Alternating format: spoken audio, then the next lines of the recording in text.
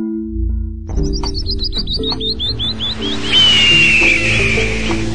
now it's time for the Wild Side News with your host, Sidney Wildsmith. Change is in the air. People are getting excited about making a better world. So when we talk about taking care of the Earth with its millions and millions of different species and its infinite stretches of wonder, this whole preservation theme may just have a real chance of happening. Today, we hear from the world's leading naturalist, the legendary E.O. Wilson, about a new project he's heading up to identify every species on Earth, and he invites you to help. That's all coming up when your Voice of the Earth continues here on the Wild Side News.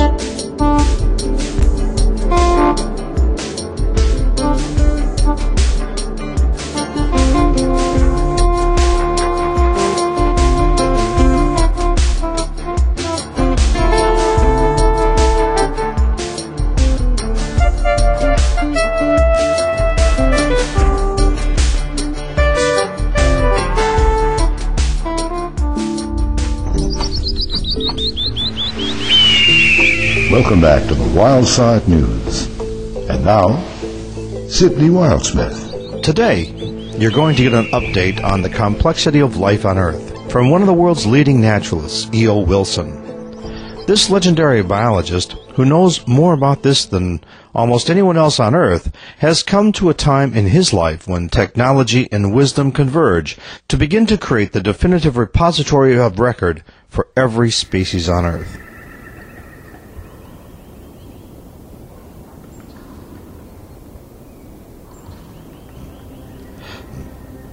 Today, we are fortunate to hear from one of the most prodigious authorities and prestigious voices of wonder, Dr. E.O. Wilson. Today, he enriches us with an overview of the vast diversity of species on Earth and brings us up to date on the status of these creatures. In order to help understand life on Earth, Dr. Wilson is making a proposal to create the tools needed to inspire and record the preservation of life's biodiversity, the Encyclopedia of Life. Please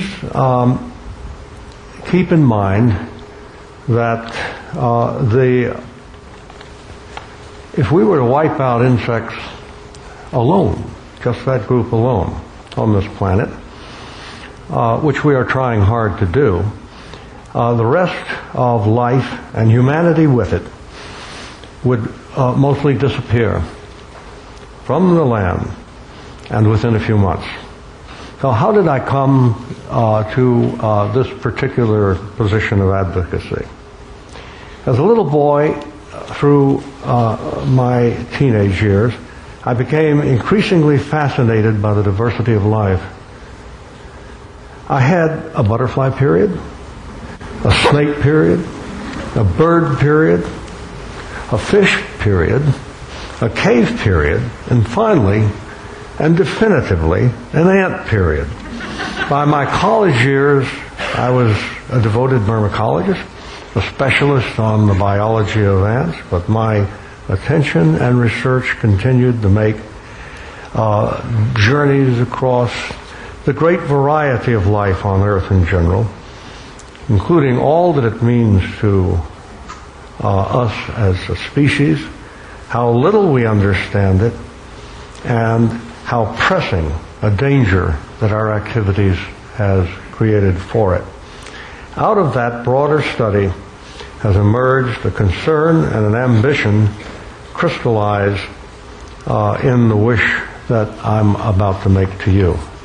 My choice is the culmination of a lifetime commitment that began with growing up on the Gulf Coast of Alabama and the Florida Peninsula. As far back as I can remember, I was enchanted by the natural beauty of that region and the almost tropical exuberance of the plants and animals that grow there. One day when I was only 7 years old and fishing, I pulled a pinfish, they're called, with sharp dorsal spines, up too hard and fast, and I blinded myself in one eye. I later discovered I was also hard of hearing, possibly congenitally in the upper registers. So, in planning to be a professional naturalist, I never considered anything else in my entire life. I found that I was lousy at bird watching and couldn't track frog calls either. So I turned to the teeming small creatures that can be held between the thumb and forefinger. The little things that compose the foundation of our ecosystems, the little things, as I like to say, who run the world. In so doing, I reached a frontier of biology so strange, so rich, that it seemed as though it exists on another planet. In fact, we live on a mostly unexplored planet. The great majority of organisms on Earth remain unknown to science. In the last 30 years, thanks to explorations in remote parts of the world and advances in technology, biologists have, for example, added a full 1/3 of the known frog and other amphibian species to bring the current total to 5,400, and more continue to pour in. 2 new kinds of whales have been discovered, along with 2 new antelopes, dozens of monkey species, and a new kind of elephant, and even a distinct kind of gorilla. At the extreme opposite end of the size scale is the class of marine bacteria, the Prochlorococci. That will be on the final exam. Although discovered only in 1988, are now recognized as likely the most abundant organisms on Earth, and moreover responsible for a large part of the photosynthesis that occurs in the ocean. These bacteria were not uncovered sooner because they are also among the smallest of all Earth's organisms, so minute that they cannot be seen with conventional optical microscopy. Yet life in the sea may depend on these tiny creatures. These examples are just a first glimpse of our ignorance of life on this planet. Consider the fungi, including mushrooms, rust, moles, and many disease-causing organisms. 60,000 species are known to science, but more than 1.5 million have been estimated to exist. Consider the nematode roundworms, the most abundant of all animals. 4 out of 5 animals on Earth are nematode worms. If all solid material except nematode worms were to be eliminated, you could still see the ghostly outline of most of it in nematode worms. About 16,000 species of nematode worms have been discovered and diagnosed by scientists. There could be hundreds of thousands of them, even millions still unknown. This vast domain of hidden biodiversity is increased still further by the dark matter of the biological world of bacteria, which within just the last several years still were known from only about 6,000 species of bacteria worldwide. But that number of bacteria species to be found in 1 gram of soil, just a little handful of soil, in the 10 billion bacteria that would be there. It's been estimated that a single ton of soil, fertile soil, contains approximately 4 million species of bacteria, all unknown. So the question is, what are they all doing? The fact is, we don't know. We are living on a planet with a lot of activities with reference to the living environment done by faith and guess alone. Our lives depend upon these creatures. They are, to take an example close to home, there are over 500 species of bacteria now known, friendly bacteria living symbiotically in your mouth and throat, probably necessary to your health for holding off pathogenic bacteria.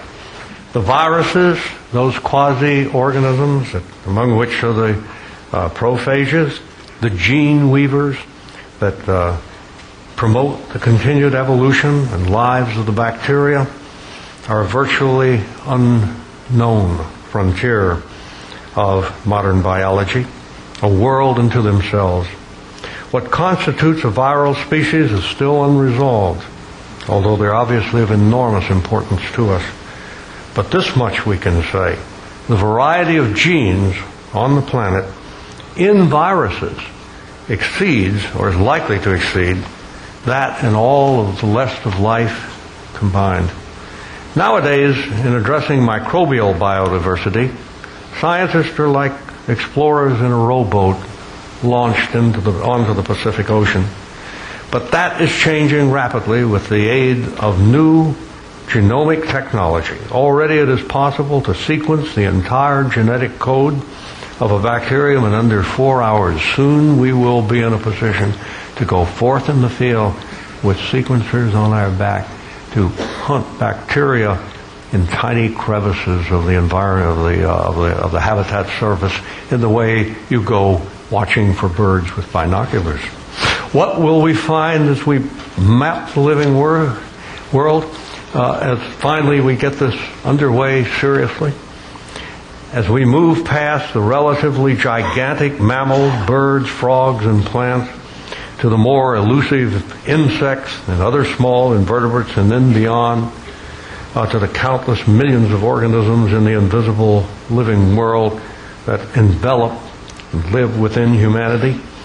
Already, what were thought to be bacteria for generations have been found to compose instead two great domains of microorganisms: the true bacteria and one-celled organisms, the archaea, which are closer than are the bacteria to the eukarya, the group that we belong to. Some serious biologists, and I count myself among them, have begun to wonder that among the enormous and still unknown diversity of microorganisms, one might, just might, find aliens among them, true aliens, stocks that arrive from outer space. They've had billions of years to do it. But especially during the earliest period of biological evolution on this planet, we do know that some bacterial species that have earthly origin are capable of almost unimaginable extremes of temperature and other harsh changes in environment, including hard radiation strong enough and maintained long enough to crack the Pyrex vessels around the growing population of bacteria. There may be a temptation to treat the biosphere holistically, and the species that compose it as a great flux of entities hardly worth distinguishing one from the other. But each of these species, even the tiniest of the aforementioned Prochlorococci, are masterpieces of evolution. Each has persisted for thousands to millions of years. Each is exquisitely adapted to the environment in which it lives, interlocked with other species to form the ecosystems upon which our own lives depend in ways we have not begun even to imagine. We will destroy these ecosystems and the species composing them at the peril of our own existence. And unfortunately, we are destroying them with ingenuity and ceaseless energy. My own epiphany as a conservationist came in 1953 while a Harvard graduate student searching for rare ants found in the mountain forest of Cuba. Ants that shine in the sunlight, metallic green or metallic blue according to species, and one species I discovered, metallic gold. I found my magical ants, but only after a tough climb into the mountains where the last of the native Cuban forest hung on, and were then, and still are, being cut back. I realized then that these species, and a large part of the other unique, marvelous animals and plants of that island, and this is true of practically every part of the world, which took millions of years to evolve, are in the process of disappearing forever, and so it is everywhere one looks. The human juggernaut is permanently eroding Earth's ancient biosphere by a combination of forces that can be summarized by the acronym HIPPO, the animal hippo. H is for habitat destruction, including climate change forced by greenhouse gases. I is for the invasive species like the ants, the fire ants, the zebra mussels, and brome grasses, and pathogenic bacteria and viruses that are flooding every country, and at an exponential rate. That's the I. The P, the first one in HIPPO, is for pollution. The second is for continued human population expansion. And the final letter is O, is for over-harvesting, driving species into extinction by excessive hunting and fishing. The hippo juggernaut we have created, if unabated, is destined, according to the best estimates of ongoing biodiversity research, to reduce half of Earth's still surviving animal and plant species to extinction or critical endangerment by the end of the century. Human-forced climate change alone, again, if unabated, could eliminate a quarter of surviving species during the next 5 decades. What will we and all future generations lose if much of the living environment is thus degraded? Huge potential sources of scientific information yet to be gathered. Much of our environmental stability and new kinds of pharmaceuticals and new products of unimaginable strength and value, all thrown away. The loss will inflict a heavy price in wealth, security, and yes, spirituality for all time to come. Because previous cataclysms of this kind, the last one that ended the age of dinosaurs, took normally 5 to 10 million years to repair. Sadly, our knowledge of biodiversity is so incomplete that we are at risk of losing a great deal of it before it is even discovered. For example, even in the United States, the 200,000 species known currently may be found to be only partial in coverage, is mostly unknown to us in basic biology. Only about 15% of the known species have been studied well enough to evaluate their status. Of the 15% evaluated, 20% are classified as imperiled, that is, in danger of extinction. That's in the United States. We are, in short, flying blind into our environmental future. We urgently need to change this. We need to have the biosphere properly explored so that we can understand and competently manage it. We need to settle down before we wreck the planet, and we need that knowledge. This should be a big science project equivalent to the Human Genome Project. It should be thought of as a biological moonshot with a timetable. So this brings me to my wish for Tedsters and to anyone else around the world who hears this talk. I wish we will work together to help create the key tools that we need to inspire preservation of Earth's biodiversity. And let us call it the Encyclopedia of Life. What is the Encyclopedia of Life? A concept that has already taken hold and is beginning to spread and be looked at seriously. It is an encyclopedia that lives on the internet and is contributed to by thousands of scientists around the world. Amateurs can do it also. It has an indefinitely expandable page for each species. It makes all key information about life on Earth accessible to anyone on demand, anywhere in the world. I've written about this idea before, and I know there are people in this room who have expended significant effort on it in the past. But what excites me is that since I first put forward this particular idea in that form, science has advanced, technology has moved forward. Today, the practicalities of making such an encyclopedia, regardless of the magnitude of the information put into it, are within reach, have made reality within reach. Indeed, in the past year, a group of influential scientific institutions have begun mobilizing to realize this dream.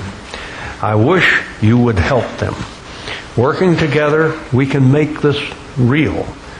The encyclopedia will quickly pay for itself in practical applications.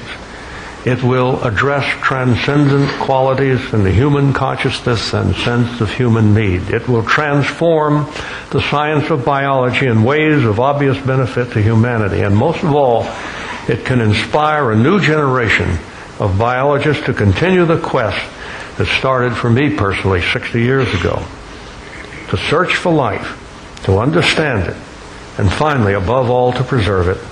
That is my wish. Thank you. Thank you, Dr. E.O. Wilson. Take his words to heart, for few on earth have such a sense of the complexity of our biosphere. It is, as he makes so clear, a sphere of near infinite complexity. And we live in an era when these truths will be revealed, recorded, and interpreted. This will become, to those who take the time to learn, one of the most fascinating quests in the history of the world. To learn more about this project, visit www.eol.org. And to hear more from some of the world's leading men and women of ideas and action, please visit www.ted.com, which made this speech possible.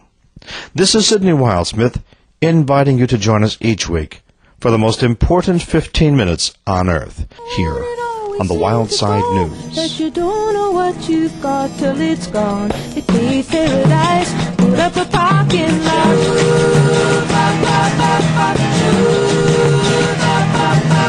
They took all the trees, put them in a tree museum. And they charged the people $1.50 just to see them. Seem to go that you don't know what you've got till it's gone. They paved paradise.